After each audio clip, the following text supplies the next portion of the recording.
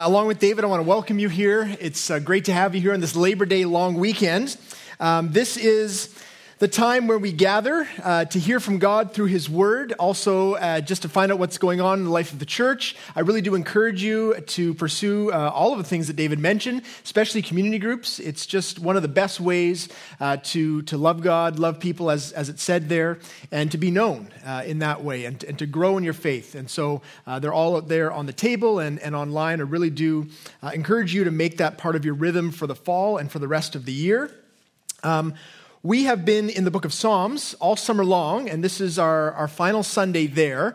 And so I'm going to begin with a word of prayer, and then we are going to give our time to Psalm 111, which is a fantastic psalm of praise this morning. So join with me, please, as we begin. Lord God, thank you for this time and this place. Thank you, Lord, that as we gather here, we come with the clear understanding that you love your people, and God, that you have given your word so that we would be blessed and shaped and pushed and convicted. God, I pray that all of that would happen this morning. I pray, Lord, that each one of us would have an open heart and open mind to what you have to say. And I pray, Lord, that the words that you give me would be ones that honor you and are most helpful to us here. And I pray this all in Jesus' name. Amen. Well, Psalm 111 is a psalm of praise. That's why I think it's a great way to end our time in the book of Psalms, because it very much directs us to praise God for all that He has done and for who He is. And so as a way to enter into this psalm this morning, I thought it would be fitting. It's going to be a little bit unusual, but fitting for us to listen to a song. I say fitting because the Psalms are actually songs that God's people have sung over all the generations about God. It's a little unusual, though, because it's not a Christian song. This is a song of heartfelt praise from a father to his newborn daughter. And so you may recognize this song. I'm going to warn you, we're only going to be able to listen to the first two verses. Once it starts, you're going to want to listen to more, but we have to cap it off. So this is a song by Stevie Wonder called Isn't She Lovely, written in 1976 at the birth of his daughter. And so we're going to hit it, and I want you to listen for the heart behind it, and also the bass line. I want you to listen to that. Okay.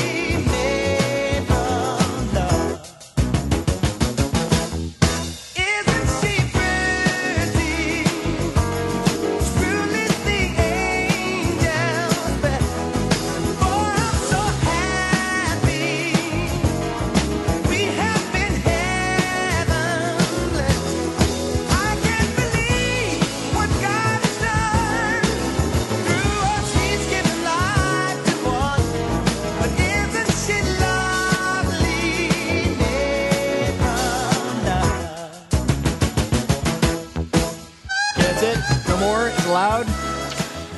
My gift to you is that song will be in your head for many weeks to come. Now, great song. There's some questionable theology in the song, but that's okay. We don't typically listen to Stevie Wonder for his theological accuracy. We listen because it's a great song with great lyrics, a great melody. And in this case, it's very, very clear to us why he has written the song. You don't need to go to Stevie Wonder and ask him how he feels about the birth of his daughter. It's very, very apparent. He's captivated by her. He loves her. The lyrics express the heart of a father who just can't believe this newborn child. And the whole point of the song is a celebration of that event, that now she is here and he gets to tell everyone how he feels about her.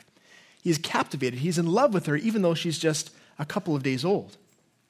This tone, this one of heartfelt praise and excitement and celebration, this is the same tone that we find in our song. Now, though it would have been sung, probably the melody would not have been as catchy, and yet the words that are expressed are just as heartfelt, and the subject matter is even more grand than the birth of a new baby. So what I want for us as we turn our attention to Psalm 111 is to look for the connection that we see here between knowing God, delighting in God, and then praising God for who he is and for what he's done. So listen or read along if you have your Bible with you to Psalm 111, which begins this way. Praise the Lord. I will give thanks to the Lord with my whole heart. In the company of the upright in the congregation, great are the works of the Lord, studied by all who delight in them. Full of splendor and majesty is his work, and his righteousness endures forever. He has caused his wondrous works to be remembered. The Lord is gracious and merciful. He provides food for those who fear him. He remembers his covenant forever. He has shown his people the power of his works in giving them the inheritance of the nations. The works of his hands are faithful and just. All his precepts are trustworthy. They are established forever and ever to be performed with faithfulness and uprightness. He sent redemption to his people. He has commanded his covenant forever. Holy and awesome is his name. The fear of the Lord is the beginning of wisdom. All those who practice it have a good understanding. His praise endures forever. Well, that's God's word to us this morning. And clearly the psalmist is captivated by God. What we're going to see here is, I think, a combination of a number of aspects of faith. And so I'm going to express what I think the big idea is here just in one sentence, which is this. Those who delight in God will study his works and praise his name. Those who delight in God, who love God, are captivated by God, will study his works and praise his name. And those three parts of that sentence is what's going to guide our time together. So to begin with, delighting in God. That word is not one that we use very often.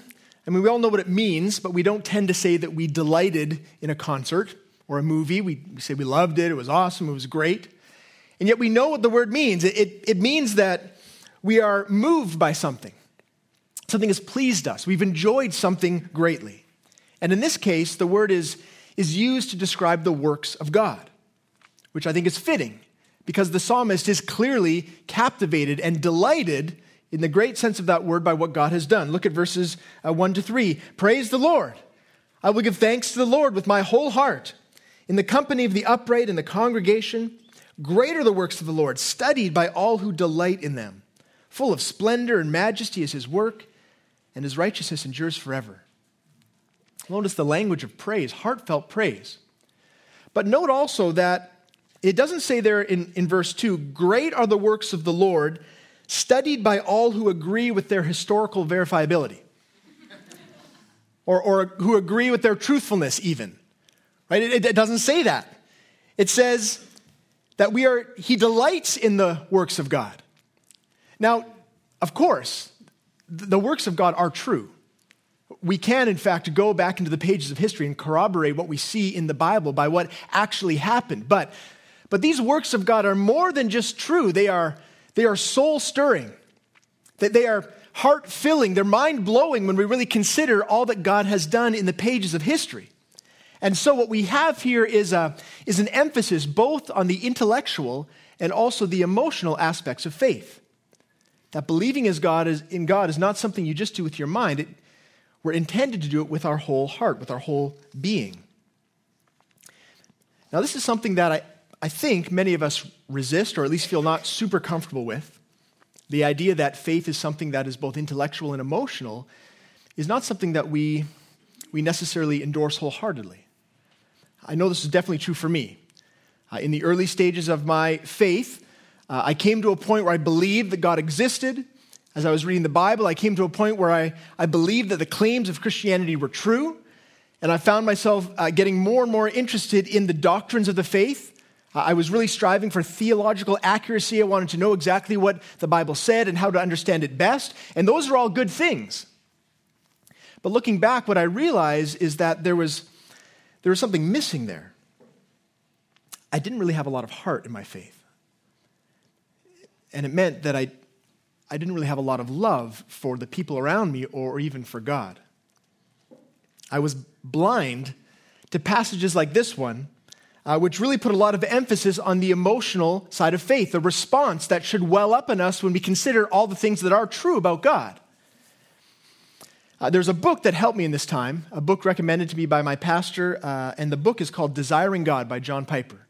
And it's a great book, and in it, one of the main arguments is this, that a true believer is one who not only believes in God, but finds his or her greatest joy in God. Faith is not something that we simply believe to be true, but something that stirs us emotionally. And through Scripture, we see this. This is what Piper does. He kind of goes through to passages like our psalm for today, or here's another one that he points out, Psalm 37:4, which says simply, delight yourself in the Lord. And what he points out is that these verses, which talk about finding joy in God, delighting in God, they're not suggestions. They're not add-ons to our faith. They are, in fact, part of the essence of our faith. God commands us to delight in him, to find our joy in him. And what I realized is that God didn't just want me to know the truth, he wanted me to delight in it, to find pleasure in it. It was eye-opening, but it was also kind of hard, because it's not exactly how I'm wired. For some people, getting emotional, being vulnerable, that just comes as second nature. But for many of us, it's much more comfortable to believe with our minds, in a sense, and have our hearts kind of hold back. And I think this is because a lot of us have kind of an internal safety mechanism when it comes to relationships. Even with people that we're close with, we're close, but we're not too close. We feel more comfortable having some protective walls up around our heart, so that we might have deep friendships or even a spouse, but there are still areas that we kind of keep to ourselves. And we do that because then, if they disappoint us, it doesn't hurt as much, right? We feel safer because we haven't opened ourselves up completely. And it's true, it does work. To be emotionally guarded does protect us in a sense. But the other thing it does is it robs us of the enjoyment of that relationship. This is true in friendships, it's true in marriage, and it's also true in faith. To the extent that we are holding ourselves back, we are not fully enjoying all that relationship would have to offer. And in fact, God wants for us to fully enjoy all that a relationship with him has to offer. There's actually a lot of joy in the Bible. It's probably not surprising, but from beginning to end, there's just 200 references just to the word joy, much less blessed or happy. We see it through the Psalms especially.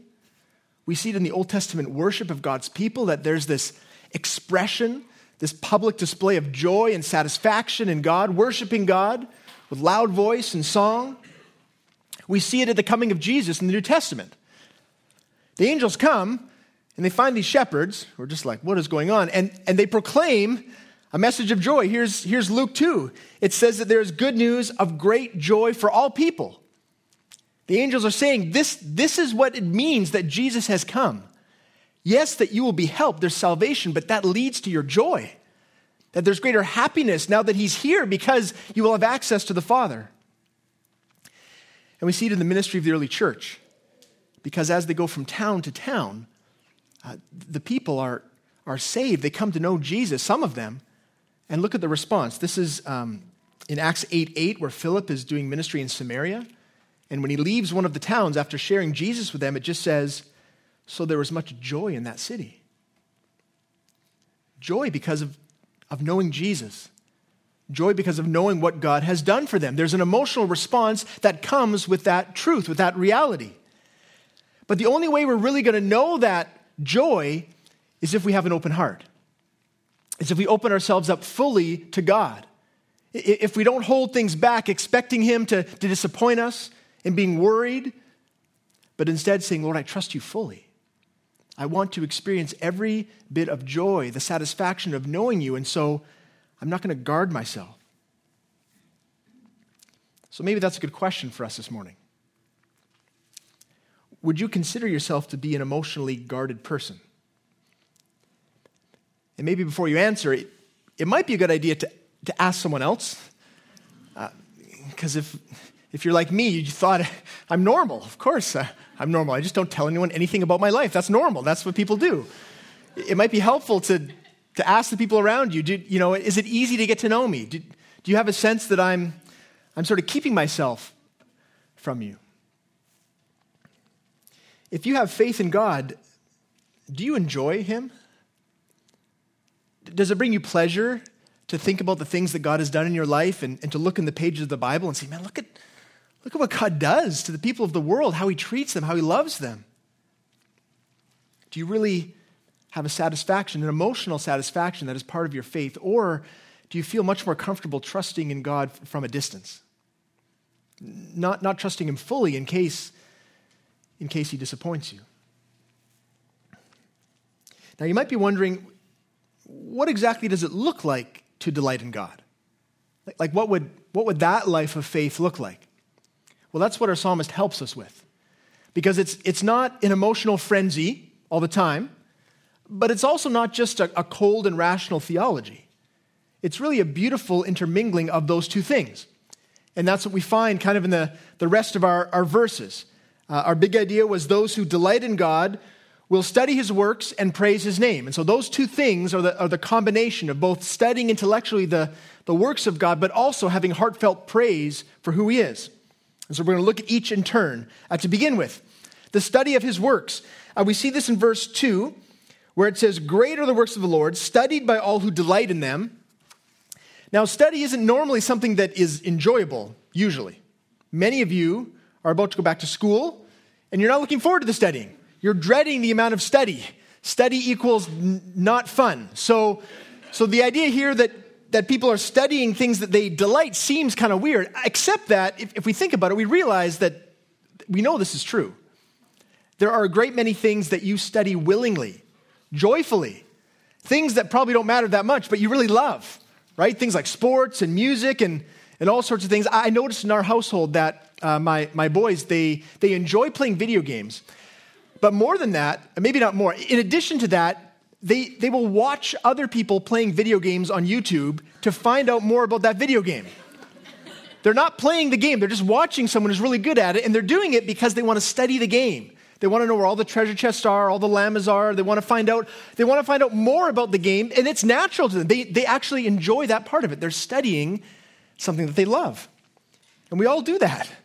It's natural, even though it's strange with video games, but it's natural for us to give ourselves to the things that stir up our hearts. And so if we love God, if we enjoy him, then it will be natural for us to study his works. And what the psalmist does is give us sort of two categories of works. The first are God's works in creation, and the second are God's works in the pages of human history, his redemptive works. And so we're going to look at those two in turn. Now, something I came across, which I found fascinating, is that Psalm 111 is often described as the research scientist's psalm. And that's because of verse 2, where it talks about, those who delight in his works will study them. In fact, there's a physicist named James Clerk Maxwell. He worked at the Cavendish Laboratory in Cambridge, and they were building a big new door for this laboratory. And so he had inscribed in Latin verse 2. You can see it there in that first picture. That, if we could read Latin, would be Psalm 111, verse 2, talking about those who delight in God and have a scientific mind. You're going to study creation. You're going to study all that you can find out about nature because of your delight, because of your joy. That's part of the research is enjoyable. I also found it interesting that in 1973, they actually had the same verse written in English. Even though it's not a religious institution anymore, they put it there because it was sort of an honoring of James Clerk Maxwell, but also, I think, fitting. That those who are delving deeply into the created world, they have a delight in the things that God has made. We see this connection between the works of God and it being creation throughout the Psalms. Psalm 19:1 says, "The heavens declare the glory of God, and the sky above proclaims his handiwork." And Psalm 104:24, "O Lord, how manifold are your works. In wisdom have you made them all. The earth is full of your creatures." See, we are meant to go outside and look around us and gain greater insight into what God is like. We're to see the biodiversity, the complexity, the creativity, and say, man, we serve an amazing God. We have much to praise him for. In fact, we're meant to simply look at creation and conclude that there is someone who made that. We see this in the book of Romans. It's one of the sort of foundational arguments that the Bible makes for all of us having a sense of God. Look here in verses 19 to 20. It says, "For what can be known about God is plain to them," that's the people of the world, "because God has shown it to them. For his invisible attributes, namely his eternal power and divine nature, have been clearly perceived ever since the creation of the world in the things that have been made, so they are without excuse. What the Bible's saying is that going out into the world, looking around and saying, this probably just happened, would be like walking through an art museum and looking at the paintings on the wall and saying, these probably just happened. There's a logical disconnect between seeing something of beauty and complexity and design and assuming that it just happened by chance. And if we know that there is a creation, we can see it, and we conclude that there's a creator, it gives us all the more reason to study the works of God, to delve deeply into what we see around us. I remember though that I had a conversation once with a friend of mine. He had a new job. He was an animator.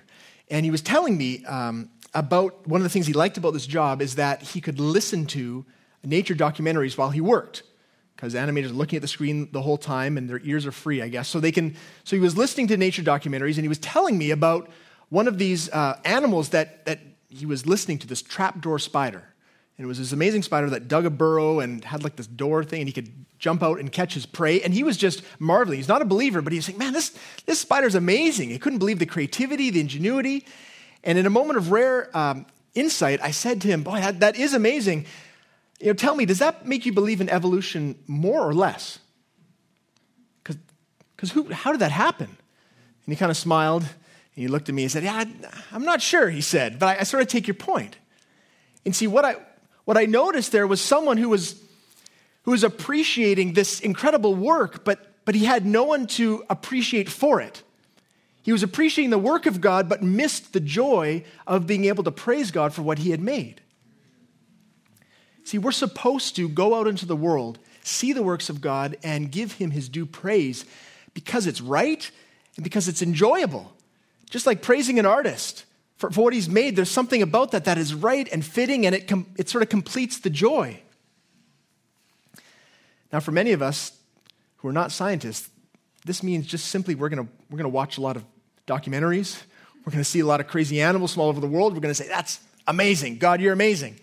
For others among us that have a scientific bent, we are going to delve deeply into the world of quantum mechanics, into deep mathematics, into the biodiversity around us, and we are really going to be able to understand the complexity of who God is, because we can see that the pieces coming together. That's fantastic. That's what we're called to in this psalm, to look around us and to praise God for what he's done, to have joy and delight, not just at the world we live in, but at the one who made it. But those aren't the only works we're to praise God for. Not just the created works, but also his works in history. If you look at Psalm verse 4, 111 verse 4, it says this, he has caused his wondrous works to be remembered. The Lord is gracious and merciful. So how is it that we know that God is gracious and merciful? Well, because we are to remember his works, the things that he's done throughout history. And the psalmist goes on to reference a number of specific events. So verse 5, it says this, he provides food for those who fear him. He remembers his covenant forever. And that's a reference to God feeding his people in their wandering in the wilderness, miraculously from heaven, manna, food raining down and caring for them. It's also a reference to God remembering his covenant with Abraham, that he said that he would provide a place for them and leading them into the promised land. Verse 6 says this, he has shown his people the power of his works in giving them the inheritance of the nations. That's a reference to the Exodus. The power of his works is him parting the Red Sea, bringing his people out of slavery, and then conquering the nations that were there occupying the land that had been promised to them. In all of that, we see the character of God. We see his faithfulness, we see his power, and we see his love for his people. In verse 7 and 8, it says, the works of his hands are faithful and just. All his precepts are trustworthy. They are established forever and ever to be performed with faithfulness and uprightness. And here it's a reference to the law of God. That's what the precepts of God are. That God loved the people of the world and so gave us the Ten Commandments. Gave us a clear dividing line between that which is right and that which is wrong. This is a blessing to the people of the world, so that we might know what a life of uprightness looks like, but also so that we would understand our sin, so that we would see the ways in which we need a Savior as we do not fulfill all of these commands perfectly. Now, these are all past events in history. But the beauty of it is that they don't only describe what God has done, they also describe what God is doing, because his nature has not changed. The way in which he relates to his people has not changed either. See, God still provides for his people materially and physically as he has done in the time of the wilderness wanderings. God's promises to care for his people remain true to this day. And God still leads his people into times and places of peace and blessing. So as we study his works in history, we know God more. It informs our faith, but also it helps us to trust him in the present. That because God has not changed, because he has shown his power in that way, he is still caring for us in the very same ways. And the pinnacle of this constant help and blessing from God is found in verse 9. Verse 9 says, he sent redemption to his people. He has commanded his covenant forever. Holy and awesome is his name. Now, this reference to redemption is again a reference to the Exodus story, where God redeemed his people from slavery. That word in the Hebrew is kind of a business term. It means to purchase something out of the marketplace, to bring freedom. If it's a slave, that they can no longer be bought and sold. That's exactly what God did for the Israelites. He brought them out of slavery to Pharaoh. Now they were free. They were liberated. It's the thing that all of God's people look back to time and again through the Passover to remember how gracious is our God, how powerful is our God. But the amazing thing is, this side of the New Testament, we know that it's not just a past event in history, that was really a foreshadow of a greater redemption, one that would come through Jesus himself. And we find this connection in the New Testament, the same language of redeeming, of redemption. Here's Paul talking about it to Titus. He says, for the grace of God has appeared, bringing salvation for all people, waiting for our blessed hope, the appearing of the glory of our great God and Savior, Jesus Christ, who gave himself for us to redeem us from all lawlessness and to purify for himself a people for his own possession, who are zealous for good works. This is the gospel. This is the kernel, the beginning of our genuine joy and peace with God. And we see here the abundant grace of God, because one of the main differences between those two examples of redemption is that when it comes to Egypt, God's people were unwillingly enslaved. They moved down there because there's no food in the time of Joseph. They stayed there. That Pharaoh said, great, you can have this land, you can stay there. But in time, another Pharaoh came and was nervous about all these Israelites, and so he enslaved them because the Egyptians were stronger. But for us, we willingly enslave ourselves to sin and death. In the choices we make, in our willing disobedience to God, we put ourselves under subjection to the tyranny of sin and death.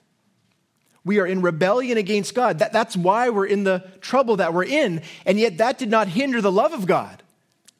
See, Jesus knew the extent of our rebellion, yet he still came.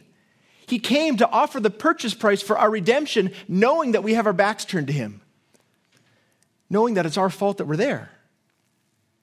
And yet he came to die and to suffer on our behalf. See, there we see the grace of God. We see it revealed in its full glory and splendor. As we remember these things, we are able to praise God all the more. But let me ask you a question about all of this. Does any of this interest you? Like, as we come here and we look into the Word of God and we think back about all that God has done, is there anything that stirs in your heart? Is there anything that leads you to a point of appreciation for? Just a spike of emotional response. Man, God, I can't believe what you've done in history and in my own life. See, what the psalmist says is those who genuinely delight in God and his works will want to study these things. We will set aside time because we want to. Just like all the other things in our life that we naturally give ourselves to, like cars and sports and music and knitting. The knitters know that there are websites like Ravel. You can go and you can find all the new wool blends. It's exciting. If you love knitting, right? A knitter does not have to set aside time to go and look those things up. We just do it naturally. Why? Because it's enjoyable. It's part of our heart. And so if you've heard these things all your life, and it's become a bit dry. Like you've heard what Jesus has done. You've heard about the Exodus, and there's no emotional response. It may be good to ask yourself the question about why is that? What is it that's holding me back? Why is it that I can hear about these supernatural and amazing things and yet have no response to them? Now, it may be because there's unconfessed sin in your life. That very often is a reason why our intimacy is hindered with God, our spiritual growth is hindered, because there's some part of our life that we have not yet recognized or admitted to disobedience. But it may just be that there are other things that are so captivating our heart and our mind that we don't have much of our heart left for the things of God. I mean, that's easy to do in our day, especially in the fall, especially when we're looking at calendars, trying to make everything fit, and it's so easy to get to the end of the day and just, man, I haven't acknowledged God's work in my life at all today because I've just needed to get through the day. And yet for those whose hearts are captivated by the Lord, there will be part of that in everything that we do. In fact, if you look at verse 9 again, you might have missed it, but there is a spontaneous word of praise that comes from the psalmist just writing down the redemption of God. Look back. It says, he sent redemption to his people. He has commanded his covenant forever. Holy and awesome is his name. The psalmist can't even write that sentence without praising God, without responding with joy for what God has done. That is a window into the heart of the person writing this. And the way that we study God's work and praise his name, that's also a window into our faith, because the two should be there. Those who delight in God will study his works and will praise his name. Now we're going to look at praising now, just for the last bit of our time together. See, it's not enough that we simply believe in God or acknowledge the truthfulness of his works. We need to praise him. There should be some sort of emotional response, a willingness to come together and worship God and praise God. Matt, are you talking about singing on a Sunday morning? Matt, is that what you're talking about? Yes. Yes, in part, definitely. That's part of the praising of God, of God's people coming together. Okay, but Matt, I'm not really much of a singer. Believe me, we know. We've heard you. It's okay. That's okay. That's not really the point. The point isn't exactly how we sound. The point is that the heart behind our gathering in the times of worship is heartfelt, is that we are delighted to praise God. And so yes, we see in the Bible that God's people coming together and singing songs, it seems to be what we're going to do a lot in the future. In fact, if you look at a description of heaven, there's a lot of singing. That is a big part of what it means to praise God, but that's not everything. Praising God is an attitude of heart. It's something that sometimes we do publicly, and sometimes it's just in a prayer of thanksgiving. It's thanking God that a meeting went well, or that a situation you were praying about came to a good end. It's a disposition that says, Lord, I know you're at work. I'm so thankful for it. It's one that is continually praising God with your lips and with your mind and with your heart. Okay, but Matt, isn't this all a bit contrived? I mean, if you're telling us that the Bible, like God is saying that we should praise him, you're telling us that we should praise him. In fact, we have something on the calendar every Sunday where we're come together, and now's the time. We have to praise him. Doesn't that feel a little hollow, like we sort of have to do it?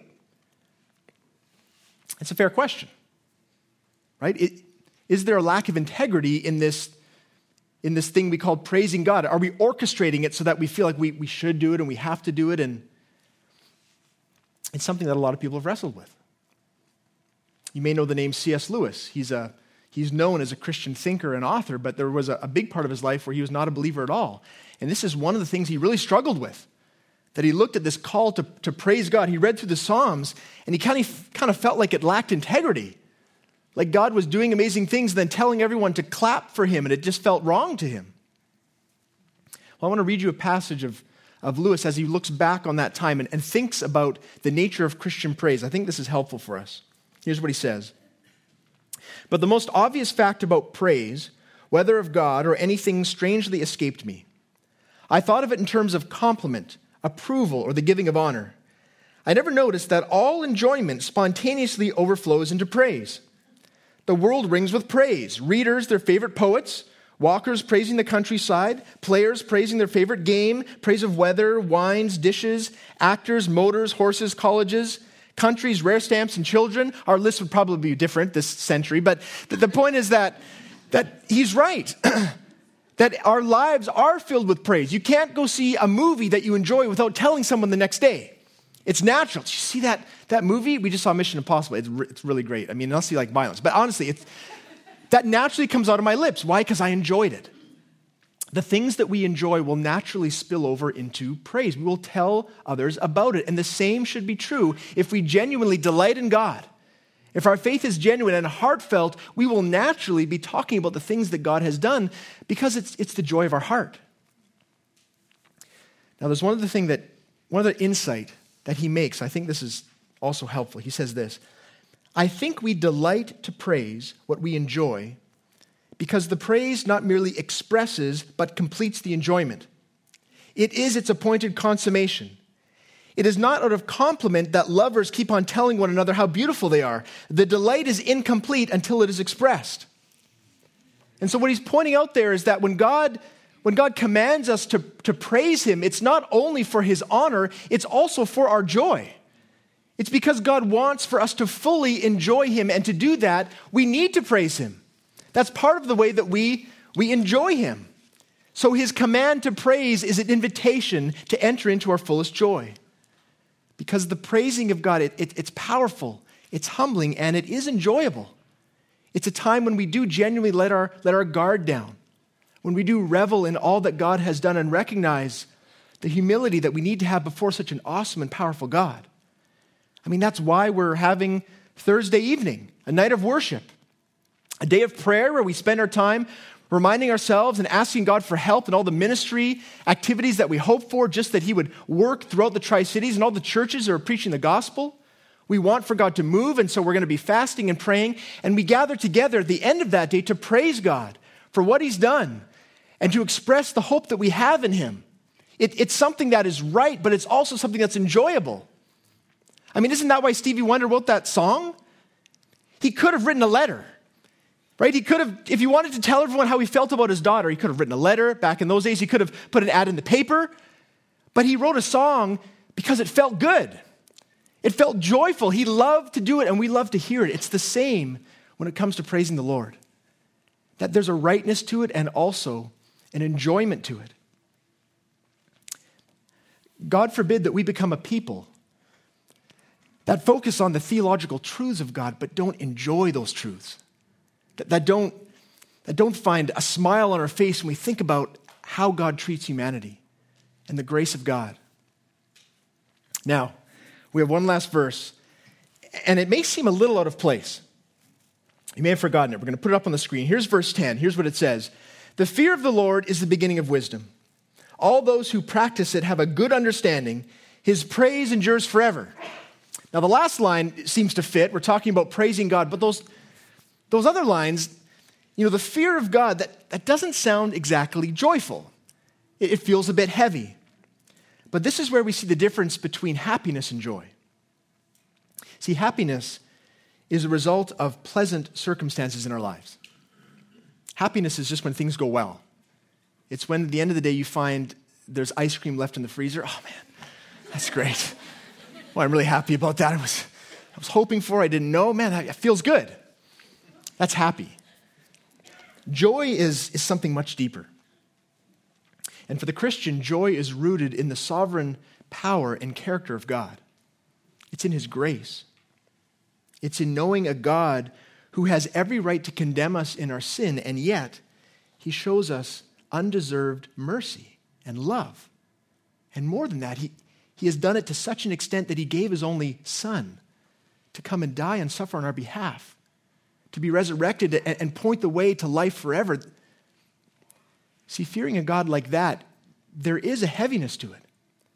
There is an attitude of reverence and awe. But it also means to be touched deeply by his love, to have a sweetness each and every day in knowing that the God of the universe, who made everything that we see, also knows us personally and has done everything necessary so that we might be made new, be redeemed, See, that kind of joy, it will spill over into praise. It will help to counteract whatever the circumstances are in our life. And so I say again, those who delight in God will study his works and we will praise his name because we have every reason to, in spite of whatever's going on in our daily life and because of the way in which he is working in those circumstances. So I'd ask you to join me in prayer, and then we will have a time to praise God for who he is. Lord God, we are very, very thankful. I am thankful, God, for your word. Thankful, God, that in it you continually help us to know you more and to push us along the way of righteousness. Jesus, we thank you most of all for your sacrificial work on the cross, that we did not have to try to find a way to make things right with God in spite of our sin. Jesus, you came and you did that for us. You did it even though we did not deserve it. And God, I pray that we would be a people, for those here especially who know you, I pray that we would be a joyful people, a people that praises you naturally and continually. And God, I pray for those who are here who don't yet know you, I pray, God, that they would see the supreme value of worshiping you and finding their joy in you rather than just the things that you have made in this world, good as they are. And I pray, Lord, for our city, Lord, that you would move, that you would open up people's eyes and hearts to see their need for a love that endures forever. And I pray all this in Jesus' name, amen.